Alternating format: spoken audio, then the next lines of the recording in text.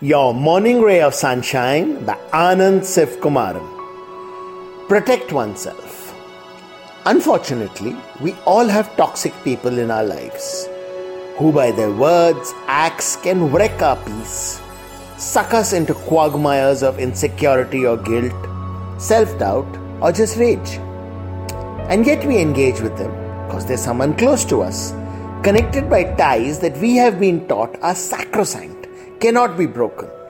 There is a desire to fix the relationship, to help that person change who they are. What we sometimes don't get, that in engaging with them, we are poisoning ourselves. Some people don't want to be helped, don't want to change, and the cost of trying is self-harm. Better to protect oneself and keep the distance. Let's pray for them, help from afar, but never allow them to vitiate our lives. Sunshine in your day.